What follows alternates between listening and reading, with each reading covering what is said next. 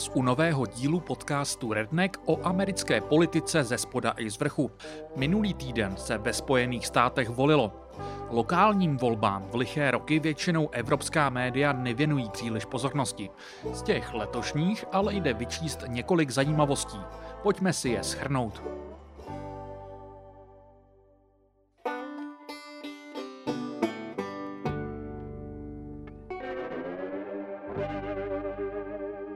Ve Spojených státech se koná každý rok kupa voleb. Zatímco ty prezidentské přitahují nejvíce pozornosti, druhé v pořadí bývají takzvané midterms, které jsou brané jako jakési pololetní vysvědčení daného prezidenta. Pak jsou tu ale volby v liché roky, které jsou s výjimkou těch zcela nepravidelných pro většinu lidí mimo dané státy a okrsky, kde se volí, většinou nejméně zajímavé. Ono to trochu platí i pro místní voliče a tyto volby mají často relativně nízkou účast. K tomu, co to znamená a co z toho jde vyčíst, se ještě dostanu v závěru dnešního dílu. Nejčastěji jsou to volby nejrůznějších lokálních úředníků, od soudců a šerifů přes volební oficíry, ale také jsou tu pochopitelně volby do místních kongresů, volby guvernérů, ale také jednorázová referenda na nejrůznější témata. Všemu tomu se tu běžně věnuju a nebudu tak dělat výjimku. Částečně proto, že jsou některé výsledky zajímavé sami o sobě, částečně proto, že na jiných jdou ilustrovat nejrůznější trendy. Pojďme si tedy postupně probrat některé výsledky.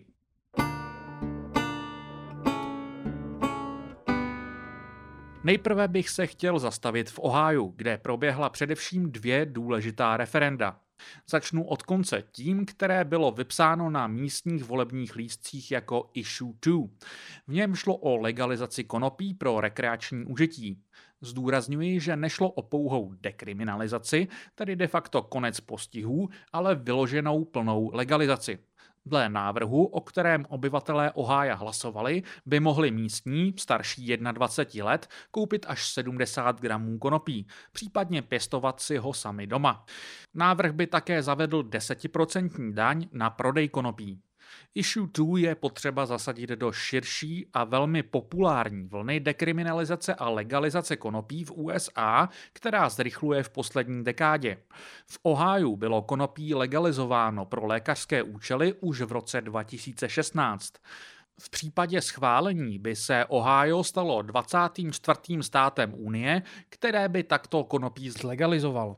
Není tedy asi příliš divu, že legalizace minulý týden zvítězila naprosto s přehledem, se 57% hlasujících pro. Další zdejší referendum se týkalo interrupcí. Možná si vybavujete, že o jakési předehře tohoto hlasování jsem tu mluvil v létě. Republikáni v Ohiu totiž věděli, že se blíží referendum o rozšíření zdejších interrupčních práv. V létě se proto pokusili prosadit návrh, který by zvedl hranici na prosazení referend na 60%.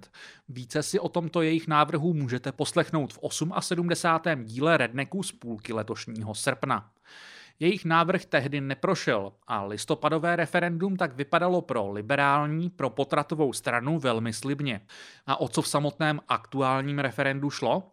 Loni po rozhodnutí nejvyššího soudu vstoupil v Ohiu v platnost konzervativní zákon prosazený v roce 2019, který zakazoval většinu interrupcí po 6 týdnech těhotenství s výjimkou ohrožení života matky, ale nikoli znásilnění či incestu.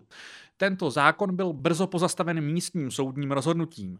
Dočasně jsou tu interrupce legální do 21 týdnů a 6 dnů, ale v praxi je dostupnost interrupcí bídná kvůli uzavřeným klinikám. Zároveň bylo jasné, že o další podobu ohajských interrupčních zákonů se povedou velké boje. Právě Issue 1 je snahou ukotvit stávající dočasné nastavení a vepsat garanci práva na potrat i do místní státní ústavy. I v interrupčním referendu s přehledem vyhrála liberální strana. A to s jen o pár desetinek procentního bodu menším náskokem, než jak tomu bylo u konopného referenda. A to i přesto, že zdejší republikány ovládaný výbor, který měl na starosti formulaci na volebním lístku, se postaral o to, že návrh byl pro voliče shrnut velmi protipotratovým jazykem, který například hovořil o nenarozených dětech místo většinou v tomto kontextu používaném plodu. Stejně to nepomohlo. Je to tak další ze série konzervativních interrupčních proher a republikánské straně se stále nepodařilo po pádu interrupčního precedentu u nejvyššího soudu přijít na to, jak se s tématem vypořádat.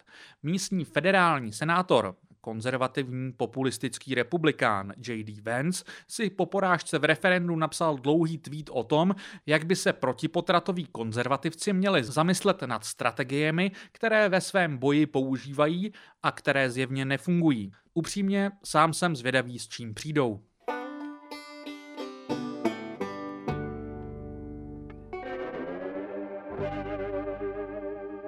Pojďme dál do sousední Pensylvánie.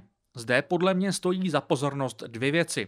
Jednak volby ke zdejšímu nejvyššímu soudu, jednak volby tzv. County Commissioners. Obojí vyšlo s podobnými výsledky a podobným dopadem a velmi jednoduchým vývodem.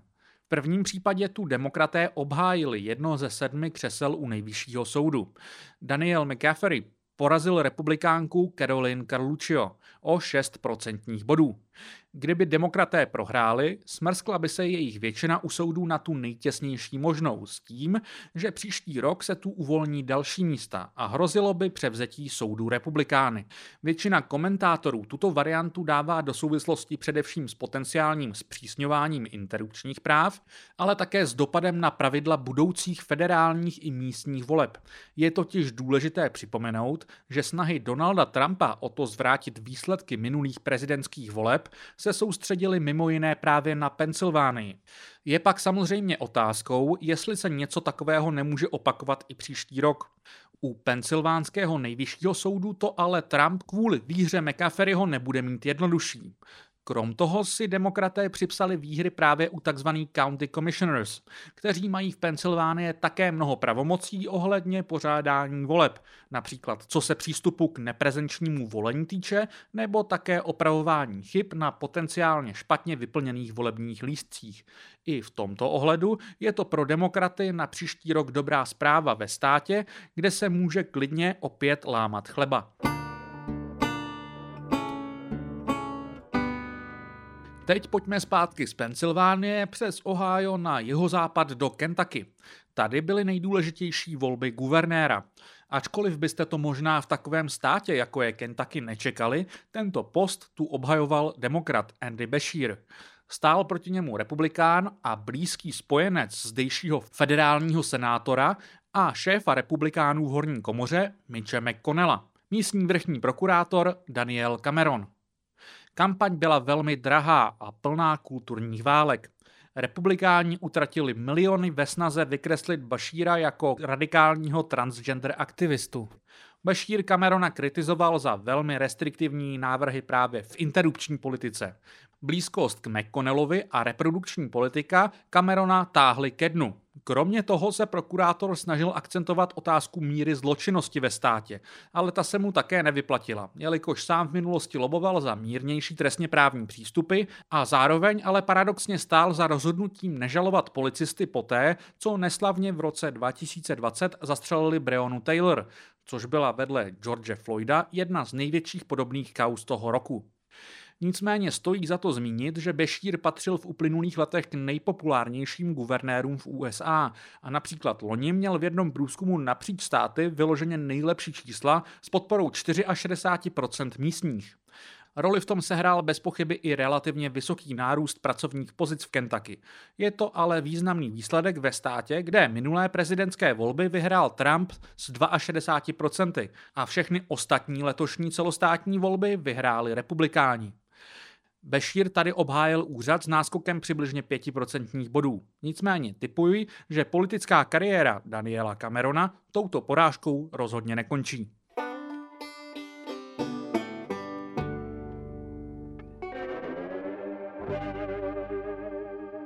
Mohli bychom teď pokračovat jen opět blízko přes hranice na východ do Virginie, ale tu si nechme nakonec a zavítejme na hluboký jih do Mississippi. Jestliže se v dnešním díle bavíme o více či méně očekávaných úspěších demokratů a liberálních témat, tak v Mississippi to neplatí. Tady obhajoval republikánský guvernér Tate Reeves, kterého se snažil sesadit demokrat Brandon Presley. Mimochodem bratranec přes koleno Elvise Presleyho. Presley je relativně konzervativní demokrat, což se v kampani projevilo mimo jiné na otázce právě interrupcí. I Presley totiž podporuje místní přísné interrupční zákony. V relativně konzervativním Mississippi se Presleymu podařilo vést poměrně kompetitivní kampaň, mimo jiné také kvůli Reevesově napojení na místní masivní korupční skandál. Nakonec to nestačilo a republikán Reeves obhájil svůj post o něco málo více než 4% body. Nebudu tady tomu věnovat samostatný segment, protože jsem to probíral v jednom nedávném díle, ale v sousední Louisianě také vyhráli republikáni. Guvernérem se tu stal Jeff Landry, jehož kariéru jsem ve zmíněném 87. díle probíral. Republikáni tu teď drží takzvané trifecta, tedy kontrolu nad oběmi komorami v kombinaci s křeslem guvernéra. Teď už ale do slíbené Virginie. Tady to pro demokraty vypadalo bídně. Nevolil se tu guvernér. Stále tu úřaduje republikán Glenn Youngkin, který tu zvítězil uprostřed pandémie. Letos tu šlo především o kontrolu nad oběmi komorami místního sněmu. Senát tu doteď ovládali demokraté, a to velmi těsně. Hrozilo tak, že o většinu přijdou a republikáni tu získají také takzvanou trifecta. A pak přijde vlna konzervativních reforem. Jednou z těch, kterou tady republikáni pod vedením Youngkina slibovali, byl zákaz interrupcí po 15 týdnech těhotenství. Právě hranice 15 týdnů bývá mnohými americkými konzervativci podávána jako velmi kompromisní návrh, který by neměl středovější voliče tak odpuzovat. Virginie je pak mimochodem jediným státem amerického jihu, který dosud od rozhodnutí nejvyššího soudu své interrupční zákony v nějaké podobě nespřísnil. Volební výsledky ve Virginii ale nenasvědčují tomu, že by hranice 15 týdnů byla řešením. Nejen, že tu demokraté udrželi svou těsnou většinu v Senátu, ale dokonce nově získali i těsnou většinu v dolní komoře. A byť nešlo o znovu zvolení guvernéra Youngkina, zdejší republikánské neúspěchy jsou s ním úzce spjaty. A to je co říct, protože Youngkinova hvězda vyšla relativně nedávno. Jeho zvolení bylo interpretováno především jako výsledek odporu předměstských voličů proti covidovým opatřením spojeným se zdejšími, ale i celofederálními demokraty. A Youngkin byl ještě před několika týdny vydáván za vlídnou novou tvář republikánské strany, která má velkou budoucnost. Tou se samozřejmě 56letý politik může ještě stát, ale rozhodně si teď bude muset nejprve napravit reputaci, kterou mu aktuální volební nezdar zdejších republikánů a sázka na zpřísňování interrupčních zákonů přinesla.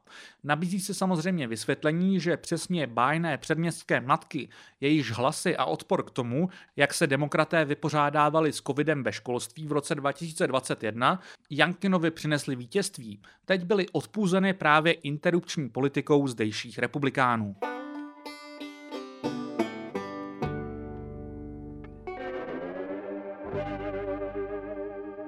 Pojďme si výsledky nějak shrnout. Navážu na právě probranou Virginii. Kromě pochybností o zářné, třeba i prezidentské budoucnosti Glenna Youngkina, samozřejmě zdejší výsledek vrhá stín i na bájné, údajně kompromisní řešení zákazu interrupcí po 15 týdnech. Je sice pravdou, že před loňským rozhodnutím nejvyššího soudu to bylo teoreticky populární řešení, ale výsledky voleb ve Virginii jsou dalším z dílčích signálů, že za uplynulý rok a půl se názory americké veřejnosti ve světle nové situace posunuly a reálného zákazu po 15. týdnu se mnozí voliči bojí. To je důležitá zpráva i pro republikány ve federálním kongresu. Někteří z nich pomrkávají po potenciálním 15-týdenním zákazu na celofederální úrovni. Je jisté, že teď budou opatrnější a bude samozřejmě zajímavé sledovat, jak se toto téma propíše do prezidentských voleb příští rok, ale upřímně řečeno si v této fázi netroufám tipovat. V obecnější rovině mají republikáni velký problém. Americký elektorát má obecně tendenci hodně vyvažovat. Když je v Bílém domě republikán, volí ve volbách v mezičase více demokraty a obráceně. Republikáni rádi upozorní kohokoliv, kdo poslouchá i neposlouchá, jak bídný a nepopulární je prezident Joe Biden. A mají pravdu. Drsnou zprávou pro ně ale je, že na jeho nepopularitě nejsou schopní kapitalizovat. Ukázalo se to v loňských midtermech a teď znovu. Zároveň ale nejde říct, že by demokraté měli mnoho důvodů jásat. To by u takovýchhle voleb ani nešlo čekat. ale také je nutné mít na paměti specifickou dynamiku, jakou mají takovéto mezivolby, obzvláště ty v liché roky. Tato dynamika se totiž do prezidentských voleb příští rok pravděpodobně nepropíše. Volby v liché roky bývají poznamenané nízkou volební účastí, a to ty prezidentské nebudou. A vliv této účasti je důležité krátce rozebrat. O čem se v amerických médiích v posledních měsících, ale obzvláště v posledním týdnu píše, je, že zatímco dříve z nízké volební účasti těžili spíše republikáni, kteří se mohli spoléhat na to, že jejich voličská základna starších, ale i předměstských voličů chodí stabilněji k volbám, mimo jiné proto, že na to prostě mají čas, tak teď se tato dynamika prohodila. Většina komentátorů sahá k dvěma vysvětlením. Jedním je téma interrupcí a s tím související přesun zmíněných předměstských voličů a voliček k demokratům. Což už jsem tu několikrát naznačoval, tak to teď nechám být. Druhým vysvětlením je čím dál tím větší polarizace voličů na základě dosaženého vzdělání. Z demokratů se za uplynulé půlstoletí stává čím dál tím více strana vyššího vzdělání a tito voliči mají tendenci chodit i k těmto obskurnějším menším volbám stabilněji. To je ale dvousečné ve vztahu k volbám příští rok, protože tam tuto výhodu demokraté mít nebudou. Ostatně, jak upozorňuje Ryan Cooper na webu časopisu American Prospect, podle exit pollů z Ohia tu většina voličů minulý týden byli podporovatelé Joea Bidena. Přitom nikdo realisticky neočekává, že by v tomto státě Biden mohl příští rok vyhrát. To dobře ilustruje proměněný elektorát v malých volbách versus těch prezidentských. Mě osobně nutí tato změna přemýšlet nad tím, jestli se třeba obě strany nemohou postupně pragmaticky začít chovat jinak ve vztahu například k volebním zákonům. V tom smyslu, že teď, když se výhoda z nízké volební účasti přehodila od republikánů k demokratům, se tak teoreticky změnily pohnutky k potlačování či naopak zvyšování volební účasti. Ale to hodně předbíhám. Co se týče voleb příští rok, tak další velkou neznámou jsou efekty Bidenova a Trumpova jména na volebních lístcích. Přičemž za následující rok se toho může stát hodně, ale v tuto chvíli budu operovat s těmato dvěma jako nejpravděpodobnějšími kandidáty. V uplynulých 2 letech voliči hodně trestali republikány úzce spojené s Trumpem. Naopak demokraty i přes Bidenovu nepopularitu netrestali.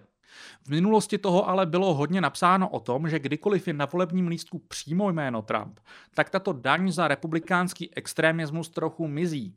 Voliči jsou prostě ochotnější volit samotného Trumpa než trumpistické kandidáty. Nabízí se ale taky otázka, jestli opačný efekt nemůže nastat u demokratů. Zatímco voliči nemají tendenci trestat generické demokraty za to, že jsou loajální vůči Bidenovi, budou hlasovat pro něj samotného, například i v kontextu jeho stáří? Protože několik aktuálních průzkumů ukazuje přímo pro Bidena velmi bídná čísla. Ale to už opět hodně spekuluju. A jestli vás debata nad jedním z těchto průzkumů zajímá více, probrali jsme ho s Honzou Benešem v aktuálním díle doprovodného podcastu Redneck a Beneš, který jsme vydali na konci minulého týdne.